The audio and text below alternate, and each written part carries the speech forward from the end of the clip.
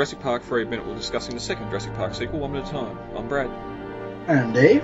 And today we're back to end out the week and leave the aviary with minute 65 of Jurassic Park 3. Before we get to that, David, briefly looking over at Jurassic-pedia.com. I'm not sure if we've brought up the aviary entry that's there. I think we started doing the Jurassic-pedia stuff after we got to the aviary, but in case we haven't, we've got a link in the show notes here to the aviary write-up for Jurassic-pedia. Mm-hmm.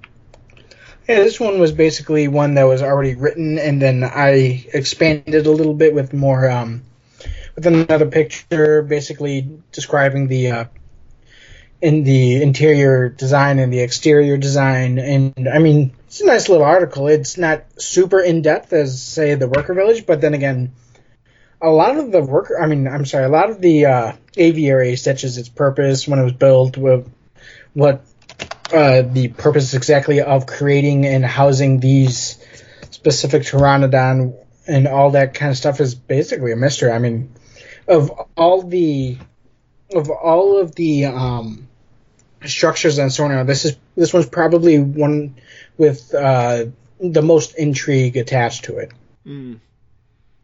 Yeah, it's probably got the least amount of behind the scenes stuff. We've been posting up some stuff of the aviary platform itself, and even some of the sets for on the pond in the backlot. But yeah, there's not a hell of a lot about the aviary itself. So yeah, head over to Jurassic-pedia.com and check out the aviary entry and a lot more stuff about Sauna on the website. Yeah. Which of the island have you explored? I stayed pretty close to the compound. Figured if anyone came looking for me, that's where they'd start. Alright, Dave, ready to get you into 65. Sure. As we end minute 64, we go our last look at Billy as he's submerged underwater, being attacked by two hovering pteranodons above the river, and Grant and Paul had turned and run, realising they're now the target of a third pteranodon.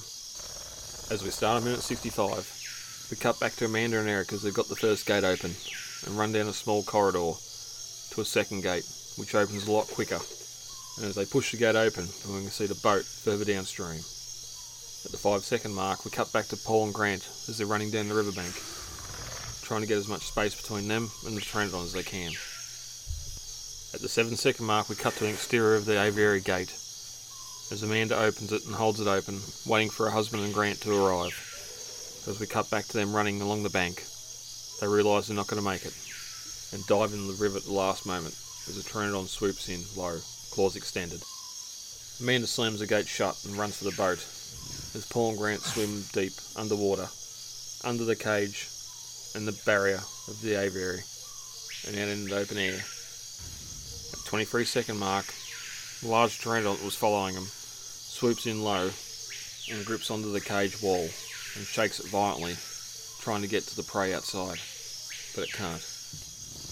At the 30-second mark, we cut to Grant and Paul swimming downriver, past cages, military trunks, and other human debris that's littered the area, making their way towards the boat, where Amanda and Eric now are. At the 38-second mark, we cut back to that exterior gate of the aviary. As if a ghost blew by, it slowly creaks open as the lever falls off the locking mechanism. The animals are free to escape.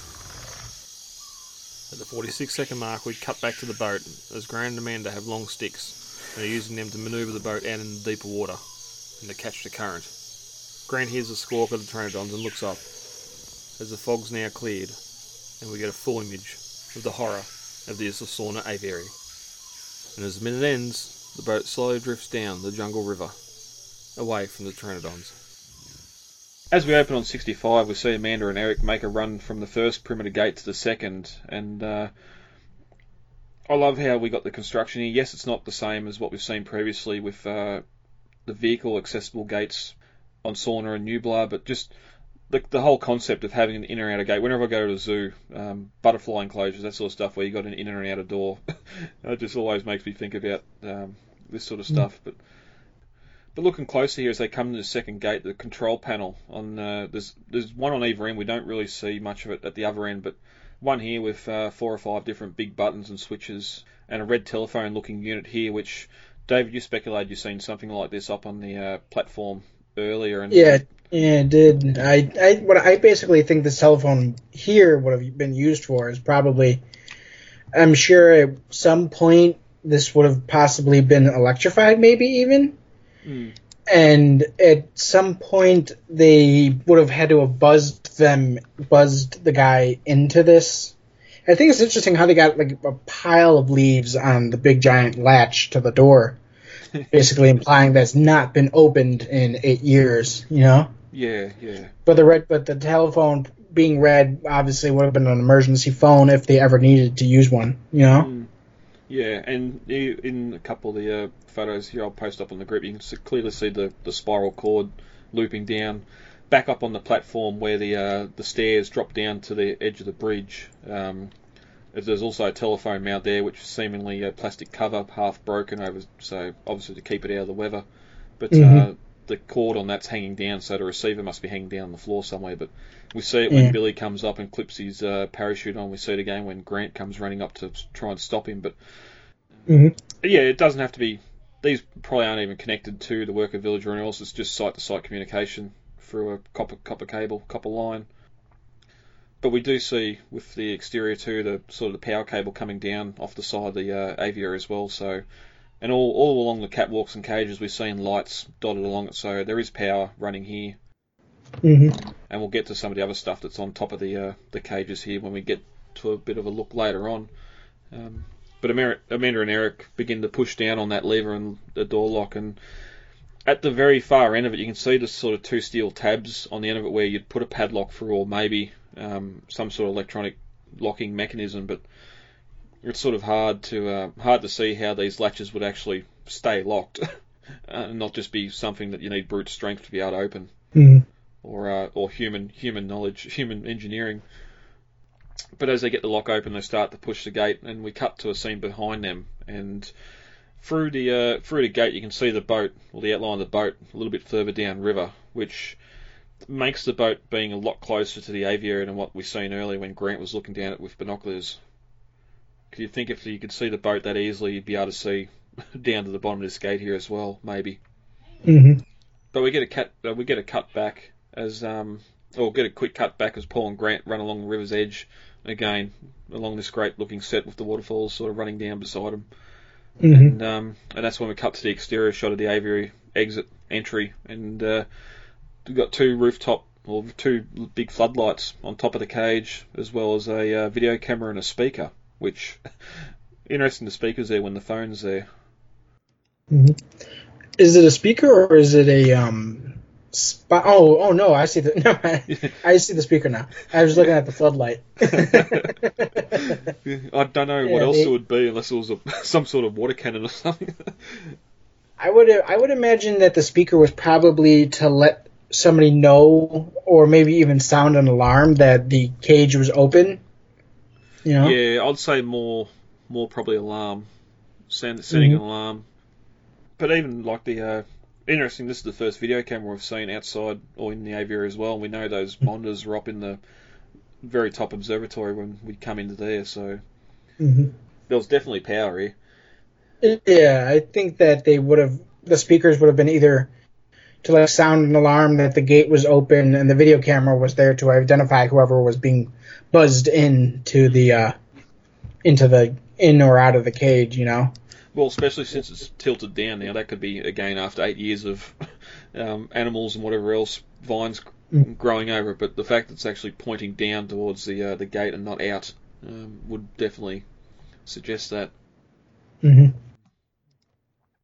But also, as the gates open here, we get a fantastic look at that red phone in there and the sort of big buttons, and there's like a yellow box as well, which might be some sort of emergency first aid or something. Hanging on the cage wall as well. Something I do like about this, and this is again an actual set that they built, and on the back part of the huge canyon, as we talked about last episode, is you can see all the work that went into. Just imagine in real life all the work that went into this. I mean, you can see a power cable going to a little electrical box near the top of the of the gate. I don't know why I was having such a strong. And you can see, like, I mean, obviously they probably all weren't real, but big concrete blocks that they would have built into this, and basically big hunks of steel. And this was heavy duty. They did not want these things out, you know? Well, yeah, just the difference between the set itself and what it's trying to convey. Like, yeah, the fact that these massive concrete pillars, and we'll see later when we get that shot back at the Avery Dome, like the amount of steel in this thing. there's a reason why these massive concrete footings and that are here at the ground level. Mm-hmm. But then the set itself, like even here, we know from all previous sets in the Jurassic franchise, most of the time you see concrete, it's either painted plywood or plaster. Yeah. And it's sort of, it does show here when we get this shot with Amanda just sort of how small the set is as well, because we only sort of see the edge of the river and the one span that Grant and Paul will leap through in a little bit, but then we pull out to that wider shot later, and you can see there'd have to be a lot more of these spans that sort of keep on going out and around the bottom of the dome. But it's just another thing where a lot of the practical stuff we've seen in the aviary seems very small and somewhat tight. Yet as soon as we get the CG stuff, that's when we really get the size and scale of what the aviary should have been. Mm-hmm.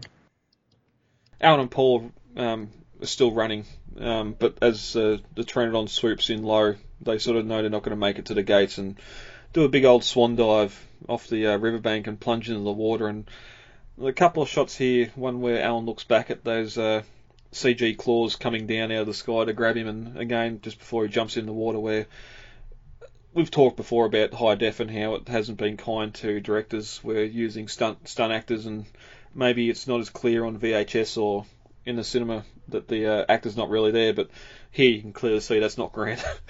And I sort of made the joke, especially when he's jumping in the water, it almost looks like a younger Harrison Ford, which would go back to Harrison Ford originally going for Alan. What would his character be like in Jurassic Park 3 if he would have even come back?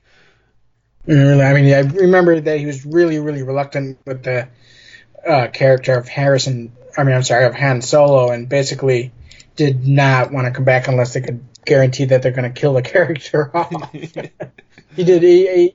I know that for Indiana Jones, he was very attached. He's very, very attached to that character, and he basically covets it.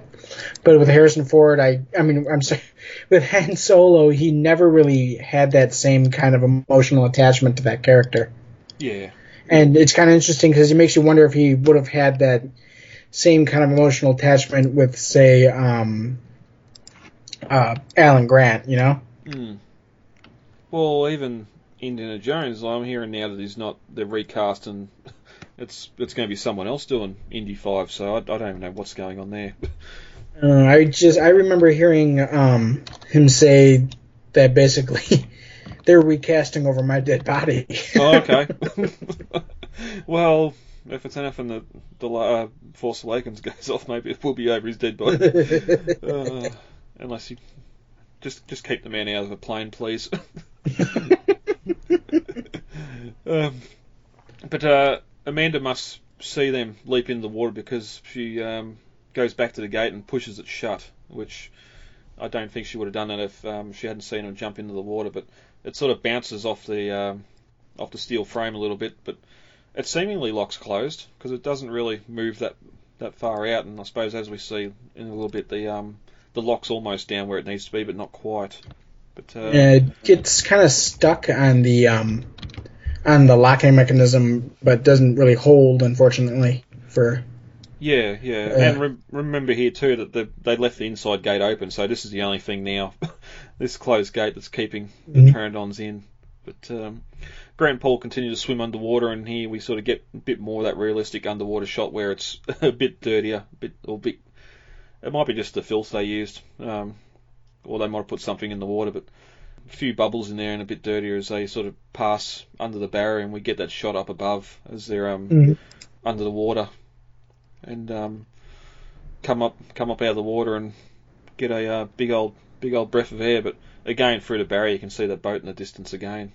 They turn back as the Pteranodon comes swooping in and lands on that cage wall that sort of comes down the water's edge and shaking on it violently, but seemingly can't get out, even though the barrier doesn't go all the way to the water, or even lower.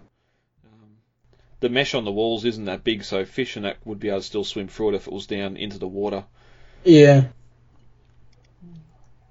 Evidently, though, the pteranodons are not big on swimming. No, it seems not. But Paul and Grant start to swim, passing some military trunks, which are littered on the ground. There's one closed they come across, and there's another one further up on the bank that's sort of laying on its side, and the lid's open. And there's a lot of man-made junk here. Yeah, there is. It's like basically a bunch of just, as you said, the military crates, and even a couple cages were just left behind. There's one on the right side of the bank, and then another one on the left side of the bank. And it's interesting because, I mean, obviously they were using this barge to transport these cages and possibly the crates as well. But it's like, why would they wash up here, you know? Well, that's the thing, because we see when we get to the boat itself, there's a cage already mounted to the boat. Now, whether in the script and the novel it was originally going to be a barge, whether or not I really wish there was some sort of dock here. There might be something deeper than the jungle's just grown over it. I understand that, but cages don't float. They don't wash away. Like, where they're sitting is pretty much where they'd have to be from back then. So has there been has the river come up in level, but then it's not coming up to where the bottom of the aviary is, so it's a weird one. It is, especially because, I mean, like you said, it would be better if there was a dock here, but at the same time, I mean, why at this specific location? Why at the aviary? I mean, you would think that they would have the dock further downstream, which we actually do see them building one, or possibly having at least some kind of maintenance of one where the Spinosaurus attacks them, because you see in concept art from that one where it's basically referred to as a marina. Mm. And you see like docks with a couple boats, and they almost look like old fishing boats that had basically been just retrofitted to carry the cages. And it's interesting because here there's also concept art for a bunch of just cages, but they're all in disarray and broken out of, and it looks like this was basically a dumping site for a bunch of old junk that InGen didn't want to use. Well, even the concept of that's interesting. Like, why send it all upriver to the aviary when you can just take it out in some unspecific part of the jungle and dump it? Yeah, I mean, they own the island. It's not like anybody was going to come up to them and say, "Hey, you can't dump here." yeah, and just looking back at the shot from earlier when Grant's looking down with the binoculars, like, the river's a lot wider here than what we see here. There are several cages in the water. There's tyres, and all that sort of stuff too. And the boat itself sort of sitting out in the water more than what we see here, where it's clearly somehow being anchored to the bank. But yeah, it's again one of the mysteries of Sauna. Mm-hmm. This is why we need a prequel. This is why we need a couple prequel movies just to, I mean, explain all this. I mean, really, I mean, I know it would take away a lot of the mystique and the intrigue, but still, at the same time, I want answers. Yeah. Like, one of the cages here, the one that's on the bank they swim past, hasn't even got a wall on one side of it, so it obviously goes up to something and gets bolted to it or something, like a concrete wall or something. Even there's one shot I sent you where they're swimming past the two trunks, and the container or box that's open on its side, it looks like there's some sort of concrete under that. Mm-hmm. And it goes across past behind that cage to where the front of the boat is. So I think there is some sort of dock there. It's just they've really gone to work on set dressing and you can't see it, which again is a very big shame. Mm-hmm. As everyone walks towards the boat, we get a shot back at the exterior gate, and we zoom in on that locking handle, obviously not down where it should be, and as if God himself come down and blew a breath of wind at the door. It creaks open unexpectedly, and we're going to get the Pteranodons loose at the end. We know sort of Amanda just pushed the gate closed. Did we need to see the gate not locking properly? I kind of feel like it's important. I mean, otherwise people would be wondering well, how did they get out? You know, I mean, unfortunately, and I kind of feel bad for saying this, but then I kind of don't. But people sort of need to have this weird thing that they are need to be spoon fed Yeah. these days. You know, Yep. it's like if it's not spoon fed to them, it's not real. Yeah. Yeah. Even just coming to the idea that, well, that Pteranodon was there on that gate or on the fence when they swam under it, and it's seeing them swimming under it, it's got the idea as well, hey, I can go underwater here and come back out. Yes, they might not like to swim, but if it means escaping. Mm-hmm. But then it's the only one here, the others are off with Billy somewhere, so yeah. And as we get to the in a minute with the script and or the novel especially, there's a lot more here we see the animal actually escaping, but Paul and Grant keep swimming. No, I've done that. Damn it, I read. Scrolled back up again. We cut back to the boat as it starts to float downriver. We've got Amanda and Grant standing on the sides with some large branches, pushing them away from the bank as the boat's being manoeuvred out into deeper water. And we cut to Grant, and he's soaking wet, and using his branches and oar, and he looks up, taking the sight behind him of the aviary itself. Mm-hmm. Now, this is kind of one of those great shots that we see of the movie, or from the movie of the aviary. And you can see the clouds starting to clear, and one of the, it looks like you can see that on the other side of the catwalk that you would have been able to walk down eventually to the area where they exited.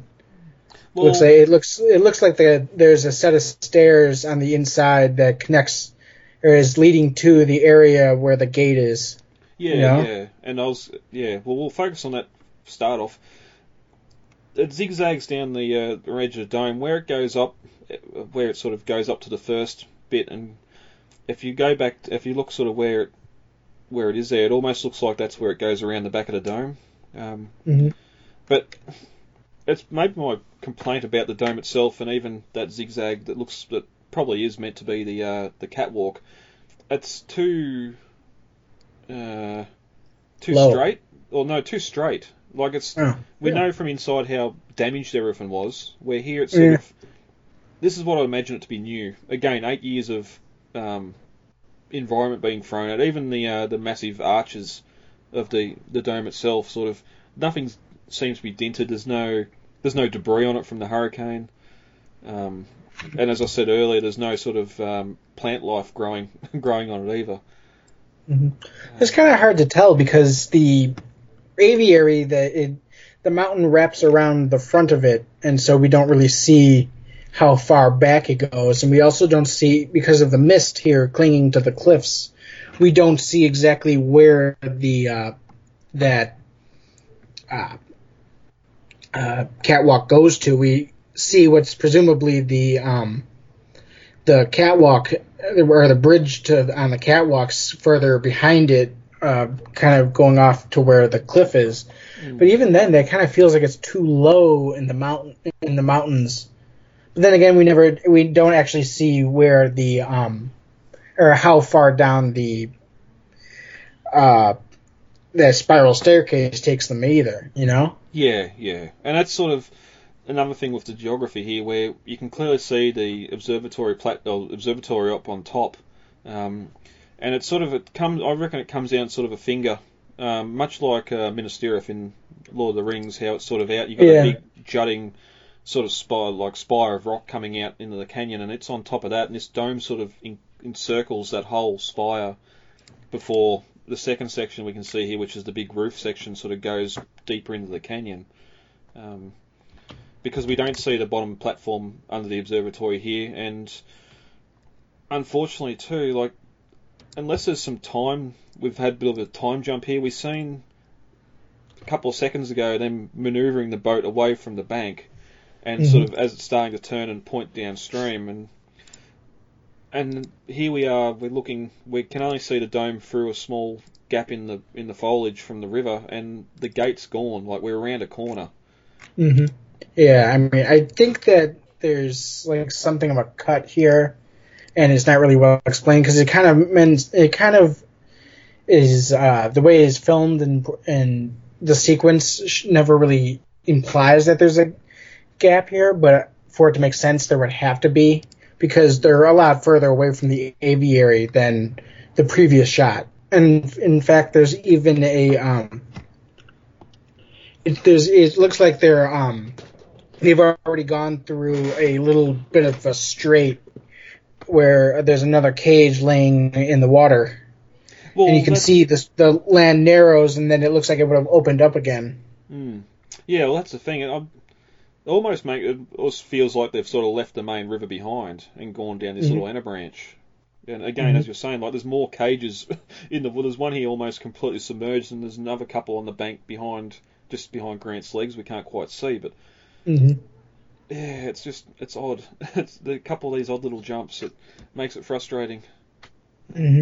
But looking the other way, it's like we never see any spot where there's a second branch. We just see the kind of we just see the wall of foliage behind them, and so obviously the rest of the river is off screen, and we see some more cages at the bank, and the smaller one presumably for infants. Yeah, and one interesting thing I could see too is the on the left side behind Grant there, where that the rocky bank sort of comes down to the water's edge.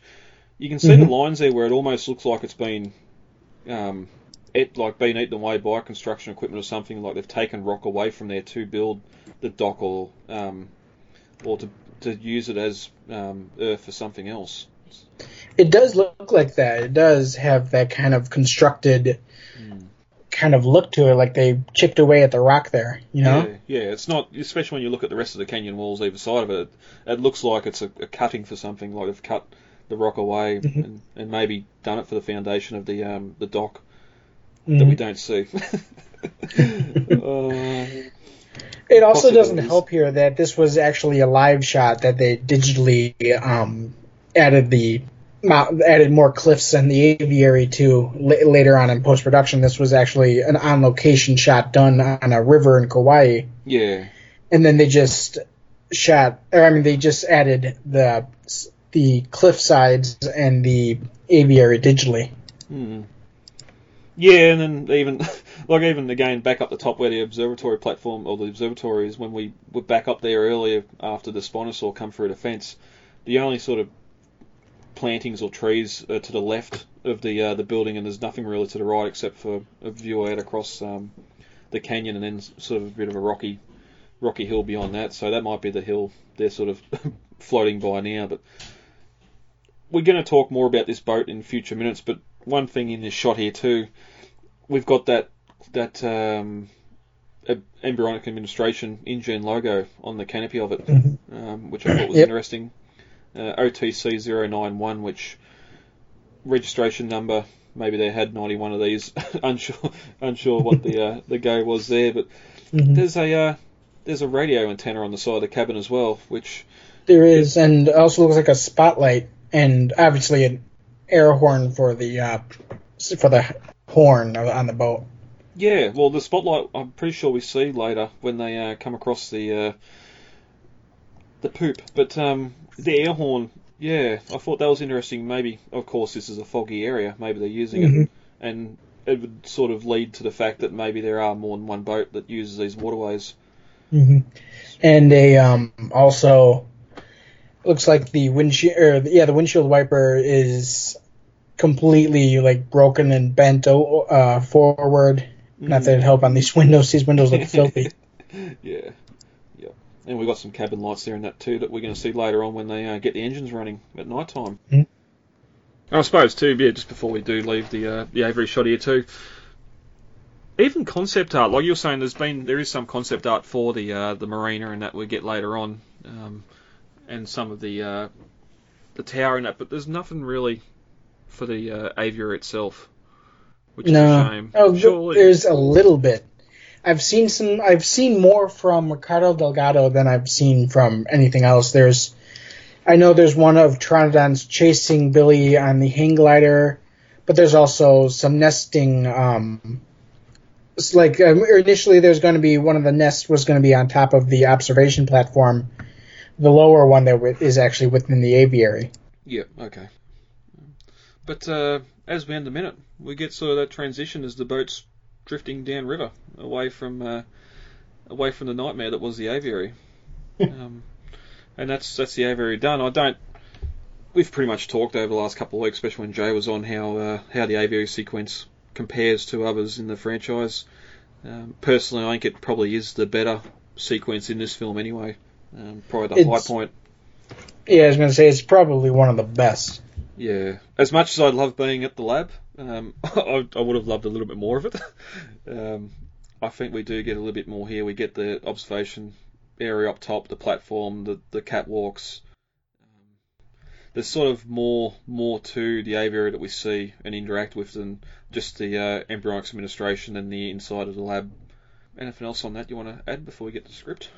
Yeah, I think we're good.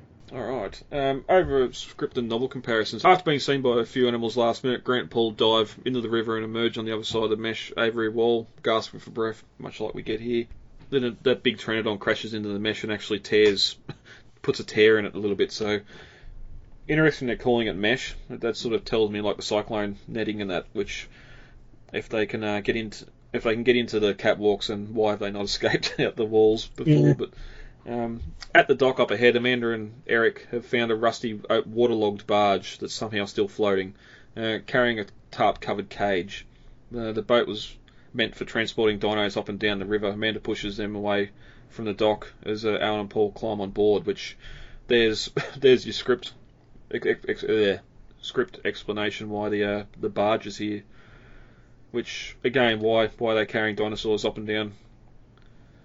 Mm-hmm. Maybe if it had drifted in river or come up river during the hurricane or something.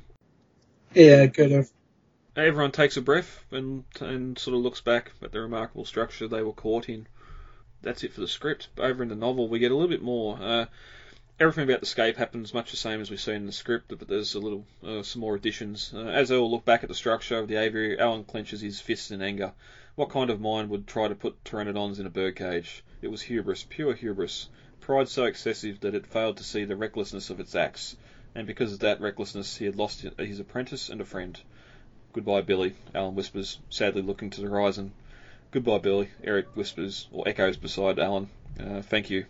And as they turn away, you can hear the sort of cries of the angry pteranodons as they go off the cliff walls behind them, which we don't sort of get that sound effect here as they're sort of floating away. We don't hear the animals. Mm-hmm. Oh, we might get a couple of cries out, but yeah, I was gonna say you can hear them kind of making that cawing sound they make. So yeah, it's sort of interesting. Alan's sort of having a bit of a thought to himself about InGen again. Why you're breeding these animals and keeping them in a cage, but that goes all the way back to Jurassic Park too. T-Rex doesn't want to be fed; it wants to hunt. Which is a good little callback. But the big Pteranodon that hit the mesh is now standing on the shore of the river, looking at the big iron gate.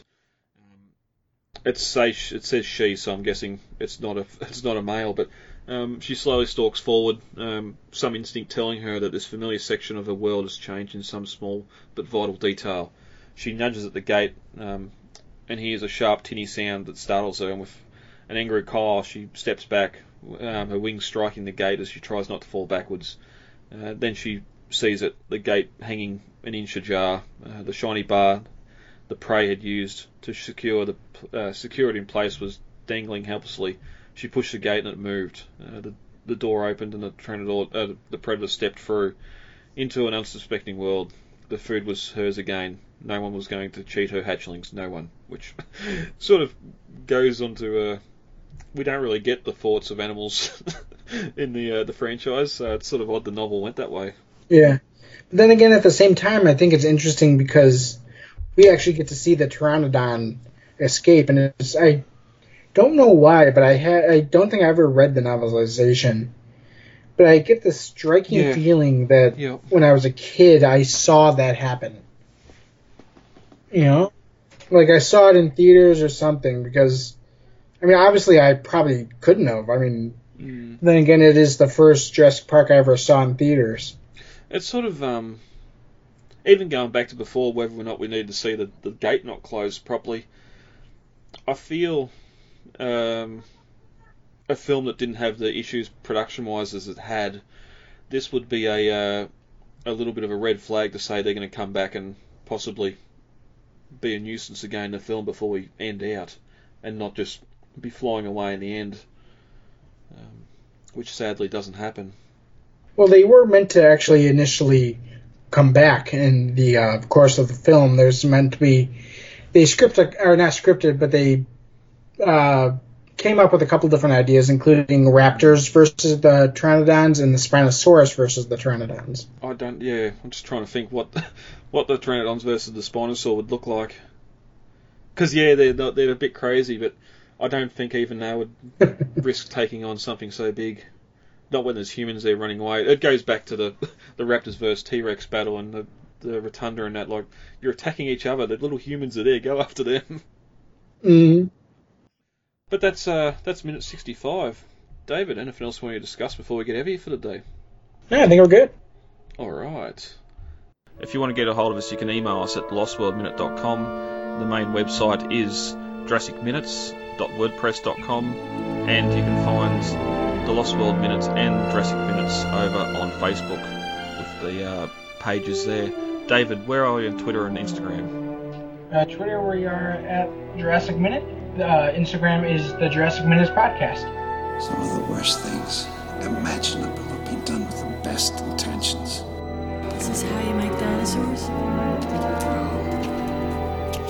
This is how you play God. If we split up, I'm going with you guys. Dinosaurs lived 65 million years ago. What is left of them is fossilized in the rocks, and it is in the rock that real scientists make real discoveries. Now, what John Hammond and InGen did at Jurassic Park is create genetically engineered theme park monsters, nothing more and nothing less. Are you saying that you wouldn't want to get onto Isla Sorna and study them if you had the chance? No force on earth or heaven could get me on that island.